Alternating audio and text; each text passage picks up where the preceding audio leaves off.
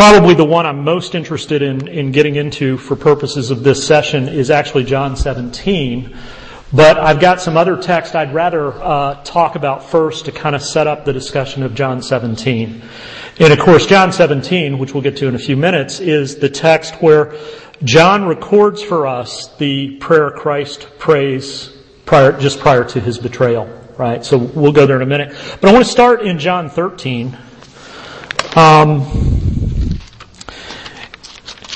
And make a point that I'm sure we're all familiar with, but I want us to hone in on this and keep this very much in mind.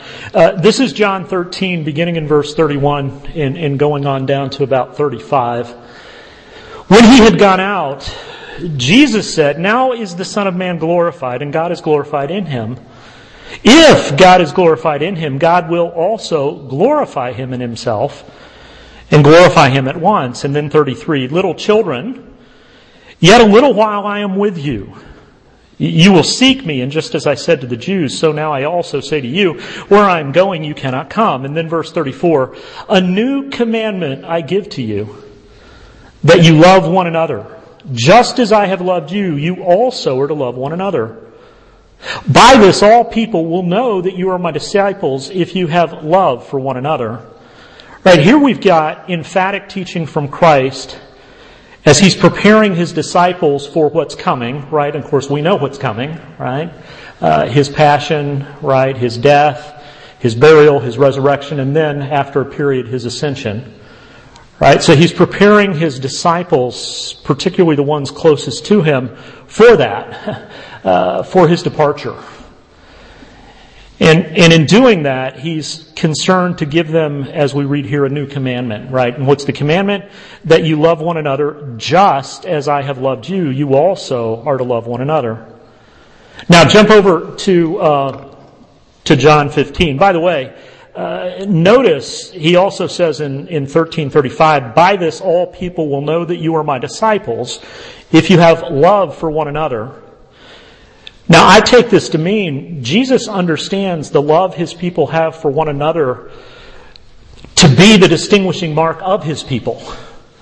In other words, how is it according to Christ people ought to know that you belong to him? It ought to be by watching the way you interact with your brothers and sisters in Christ. Right? That loving one another is to be what distinguishes us as the people of God, as Christians. Now jump to John 15, and of course we get very similar language here. John 15:12, "This is my commandment," again it's Jesus, you know it because it's in red. "This is my commandment, that you love one another as I have loved you. Greater love has no one than this, that someone lay down his life for his friends. You are my friends if you do what I command you. No longer do I call you servants. For the servant does not know what his master is doing, but I have called you friends, for all that I have heard from my Father I have made known to you. You did not choose me, but I chose you and appointed you that you should go and bear fruit, and that your fruit should abide." And I'm going to stop there, right?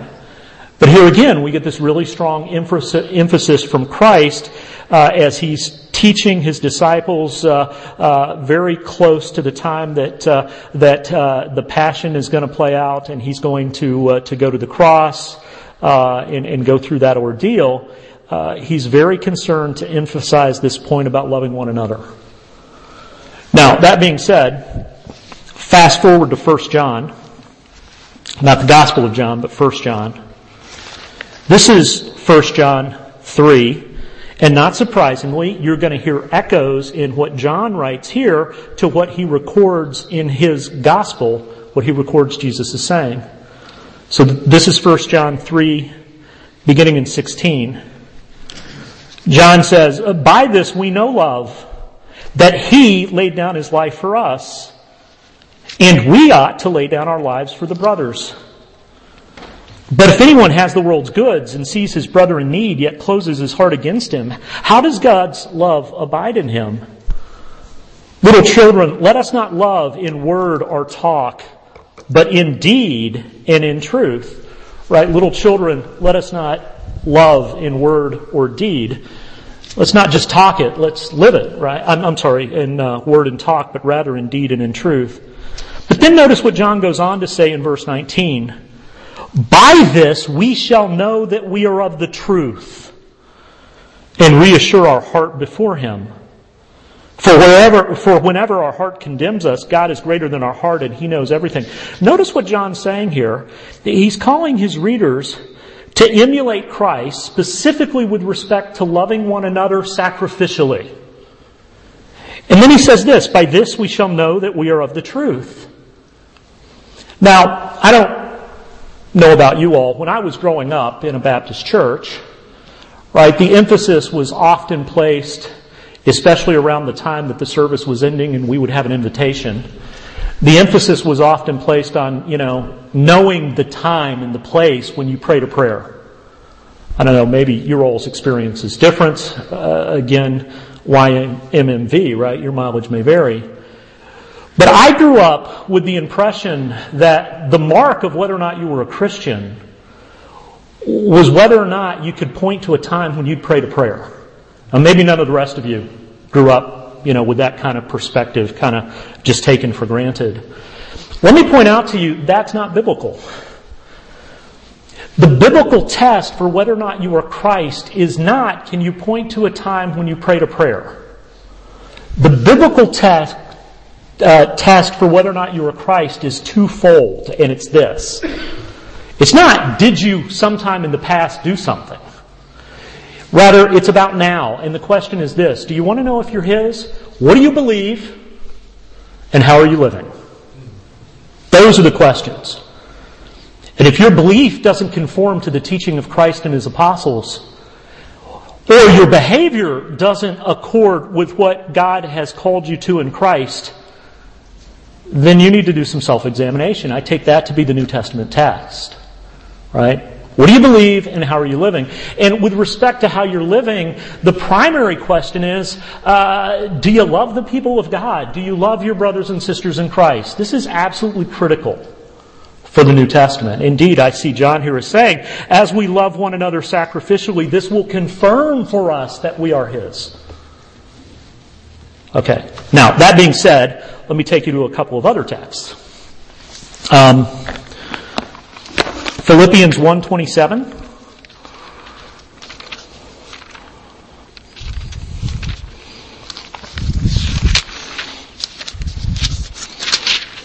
Let's see, General Electric Power Company, or Go Eat Popcorn, or I know there are a bunch of these out there, right?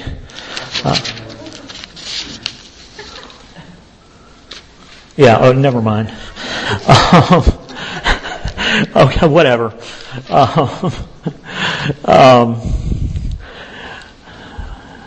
Now I'm going to be thinking about that the rest of the evening, right? It's going to nag me. No, that's okay. Philippians 1:27.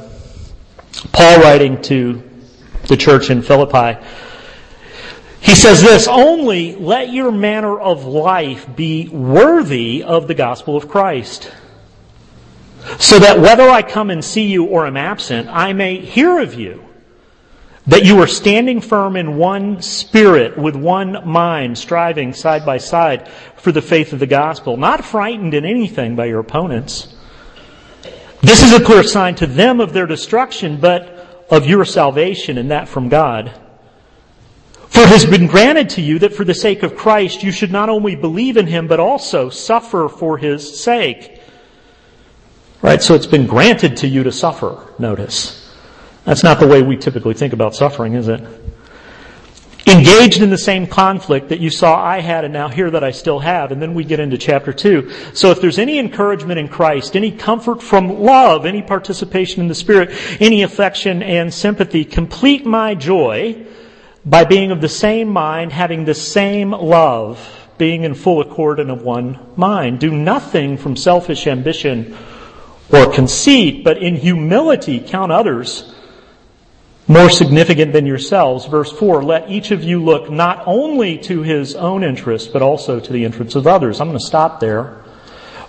Just as an aside, I think verse 4 is mistranslated here, and I suspect whatever version you have mistranslates it too. Verse 4 in the version I'm reading, which happens to be the ESV, says, "Let each of you look not only to his own interest, but also to the interest of others." And if you were to study the Greek New Testament and study Greek, you would know, or come to know, that you could translate the Greek of that verse in the way that the ESV translates it. But it's not the only way you can legitimately translate it, and I think the way the ESV handles this is actually misleading. If you have the NIV, you'll have instead of only, merely. Don't look merely to your own interest, but also to the interest of others. Well, if you have the NIV, merely is probably in italics. And the reason it's in italics is because it's not actually in the Greek text. Now, don't misunderstand me. You can legitimately translate this text in that way. But here's another way you can translate it legitimately, and I want to suggest to you this is the sense of what Paul's saying. You can translate it, let each of you look not only to his own interest, but also to the interest of others. Okay, you can translate it that way, fair enough, but here's another way you can legitimately translate this. Let each of you look not to his own interests, but rather to the interest of others. And frankly, if you're following the flow of the text, that fits what Paul says better. Because Paul's going to hold up Christ as the supreme example of this, right? And if you think about it, Christ didn't tack your interest onto his, right? He wasn't looking out for his, but also making sure he looked out for yours along the way. Rather, he subordinated his interest for your sake. Does that make sense? And I think that's precisely what Paul's calling us to here. So he begins in 127 saying, let your manner of life be worthy, or let your conduct be worthy of the gospel of Christ. And when he fleshes this out, what does that look like? It looks like a life of sacrificial love in unity with the people of God. Incredibly important for Paul. Now, keep going to turn to the left.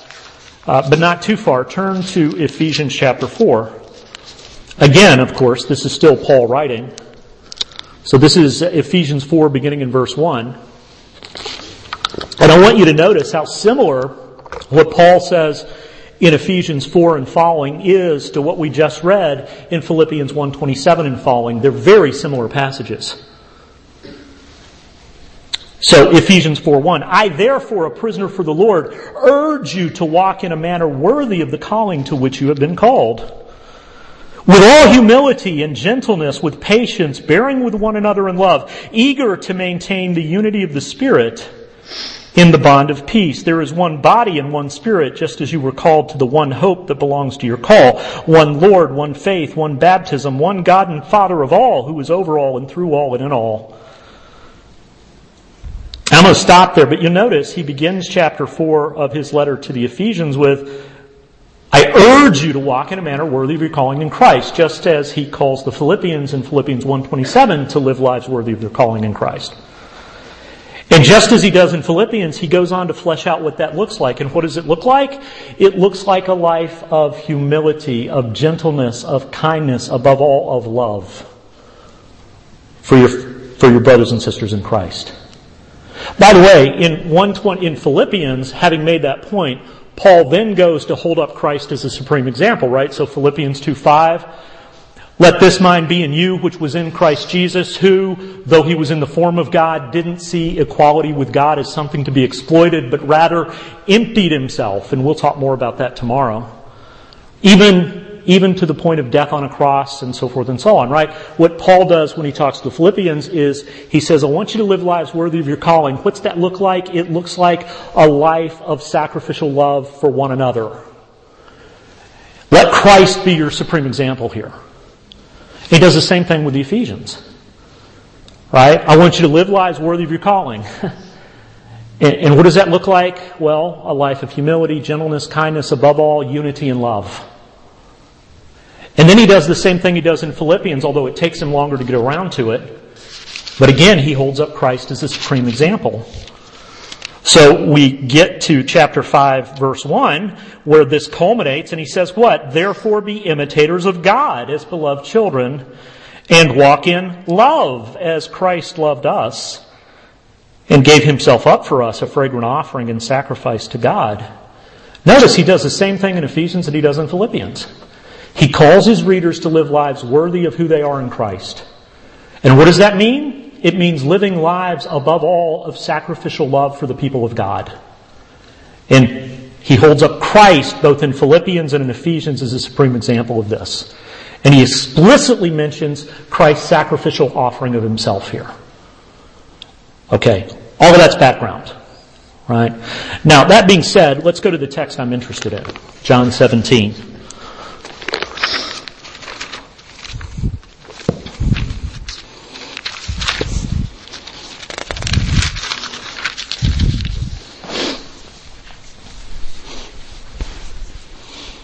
John 17:1 and following, when Jesus had spoken these words, he lifted up his eyes to heaven and said, Father, the hour is come, glorify your Son, that the Son may glorify you, since you have given him authority over all flesh to give eternal life to all whom you have given him. And then verse 3, and this is eternal life, that they know you, the only true God, and Jesus Christ whom you have sent. I glorified you on earth, having accomplished the work that you gave me to do. By the way, notice what Jesus says here in verse 4. Notice this is prior to the cross. And yet what does he say prior to the cross? I have accomplished the work that you gave me to do. Does that strike you as odd? I mean, what did Christ come to do? I mean, if you ask most Christians, what we will typically say is, well, he came to die for the sins of the world. At least I hope that's what most would say, But here he hasn't done that yet, and yet he says to the Father in prayer, I've accomplished what you sent me to do. Well, he goes on to explain this. Jump down to verse 6. I have manifested your name to the people whom you gave me out of the world. I have manifested your name. What's the point here? Well, remember, the name of God represents the character of God. The various names that God has in the Scriptures tell us about his character. And I take it when Jesus, in prayer to the Father, says to the Father, I have manifested your name to the people whom you gave me out of the world. The point is, as he has already said, I have made you known, and that's the reason which you sent me here for, right? To make you known. And notice, right, the passion of Christ, the scourging and the death and all of its horror, actually only lasted a matter of hours. Right? And yet his public ministry was 3 years. Right? So, a relatively short time of his ministry here on earth was spent in the events of the Passion. Don't get me wrong, I'm not trying to downplay the importance of that. But what I do want to upplay is the importance of his earthly ministry. His earthly ministry was all about making the Father known. So much so that he says to his disciples in another passage in this very gospel, have you been with me so long and you do not know me? If you've seen me, you've seen the Father. Why? Because Christ came to reveal the Father. Right? Anyway, back to John 17. I manifested your name to the people whom you gave me out of the world. Yours they were, and you gave them to me. And they have kept your word. Now they know that everything that you have given me is from you, for I have given them the words that you gave me. And they have received them and have come to know in truth that I came from you. And they have believed that you sent me. I am praying for them. I'm not praying for the world. By the way, let me stop there. I'm praying for them. Notice in this prayer, just prior to being betrayed and the events of the Passion, Christ's concern is not to pray for himself. It's rather to pray for those who are his. That's the kind of love that he models for us. But notice what he prays. 2 things he prays for his followers. 9, I'm praying for them. I'm not praying for the world, but for those whom you have given me, for they are yours. All mine are yours, and yours are mine, and I am glorified in them. And I am no longer in the world, but they are in the world. And I am coming to you. Holy Father, keep them in your name, which you have given me, that they may be one, even as we are one. While I was with them, I kept them in your name, which you have given me. I have guarded them, and not one of them has been lost, except the son of destruction, that the Scripture might be fulfilled. But now I am coming to you, and these things I speak in the world, that they may have my joy fulfilled in themselves. I have given them your word, and the world has hated them, because they are not of the world, just as I am not of the world. I do not ask that you take them out of the world, but that you keep them from the evil one. I'm going to stop there. What are the two things that Christ primarily prays for when He prays for His disciples prior to the events of His passion? Well, the two things He prays for are, first of all, that the Father would protect His disciples, since He will no longer be there to do it. And then, prior even to that, He prays that by the will of the Father, His people will be united. They will be one. Just as, He says, Father, you and I are one. Now, what am I getting at here? What am I driving at? Well, I'm glad you asked. Here's what I'm driving at. The doctrine of the Trinity teaches us, it teaches us many things, but it teaches us, among other things, that God Himself is a community of Father, Son, and Spirit. And He wants His people to be a community that emulates the community that is the Trinity. Among Father, Son, and Spirit, you have perfect love and perfect communion. And His people are to follow on the work that Christ was given by the Father of making God known to men. And one of the key ways they are to do this is by living the lives of sacrificial love for one another that they're called to. Why? Because this reveals to an unbelieving world what God is like. In fact, it's interesting to note, if you read early Christian apologists, which, by the way, I would highly recommend doing, if you read early Christian apologists, and by the way, I should back up, what is an apologist? Well, I mean, it's not somebody who just goes around saying, I'm sorry, right? An apologist, we get the word from the Greek word that means to defend. A Christian apologist is somebody who seeks to defend the truth of the faith against attacks. Well, what's interesting is, if you look at the early church and the men in the early church who are doing apologetic ministry, defending the faith, defending the truth of God in a pagan culture, not unlike ours in many ways, but I'm not going to pursue that.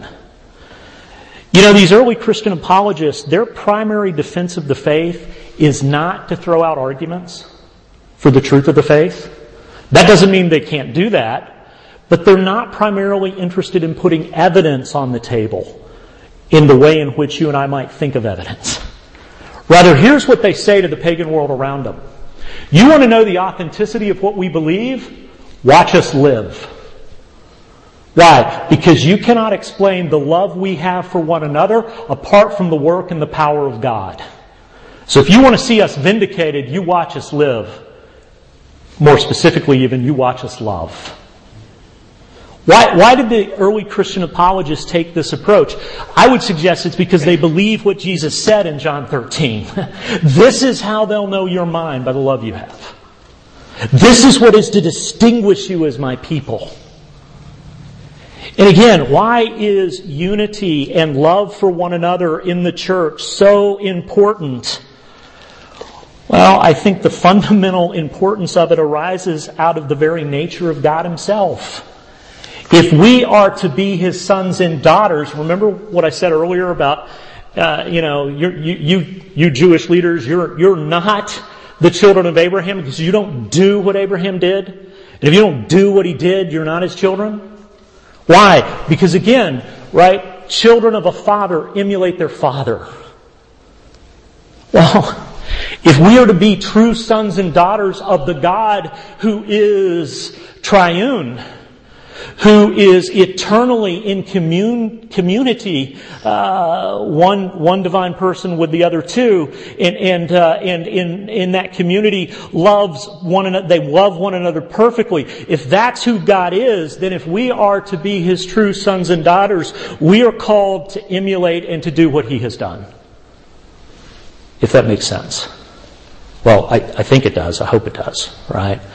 So one of the really critical implications of the doctrine of the Trinity is it absolutely ought to inform our life as the people of God. Just as an aside, I teach apologetics. That's part of what I do at the seminary. And I have to be honest with you and tell you, that kind of argument that early Christian apologists would make, appealing to the life of the church and the love that Christians had for one another as a vindication of the faith, it's not easy for me to make that argument today. I don't want to pursue that point, although if you want to in Q&A we can talk more about that. I think part of my ministry is helping to call the people of God back to this life of sacrificial love. So I think as an apologist, maybe I have more to say to the church than to the world outside the walls of this building.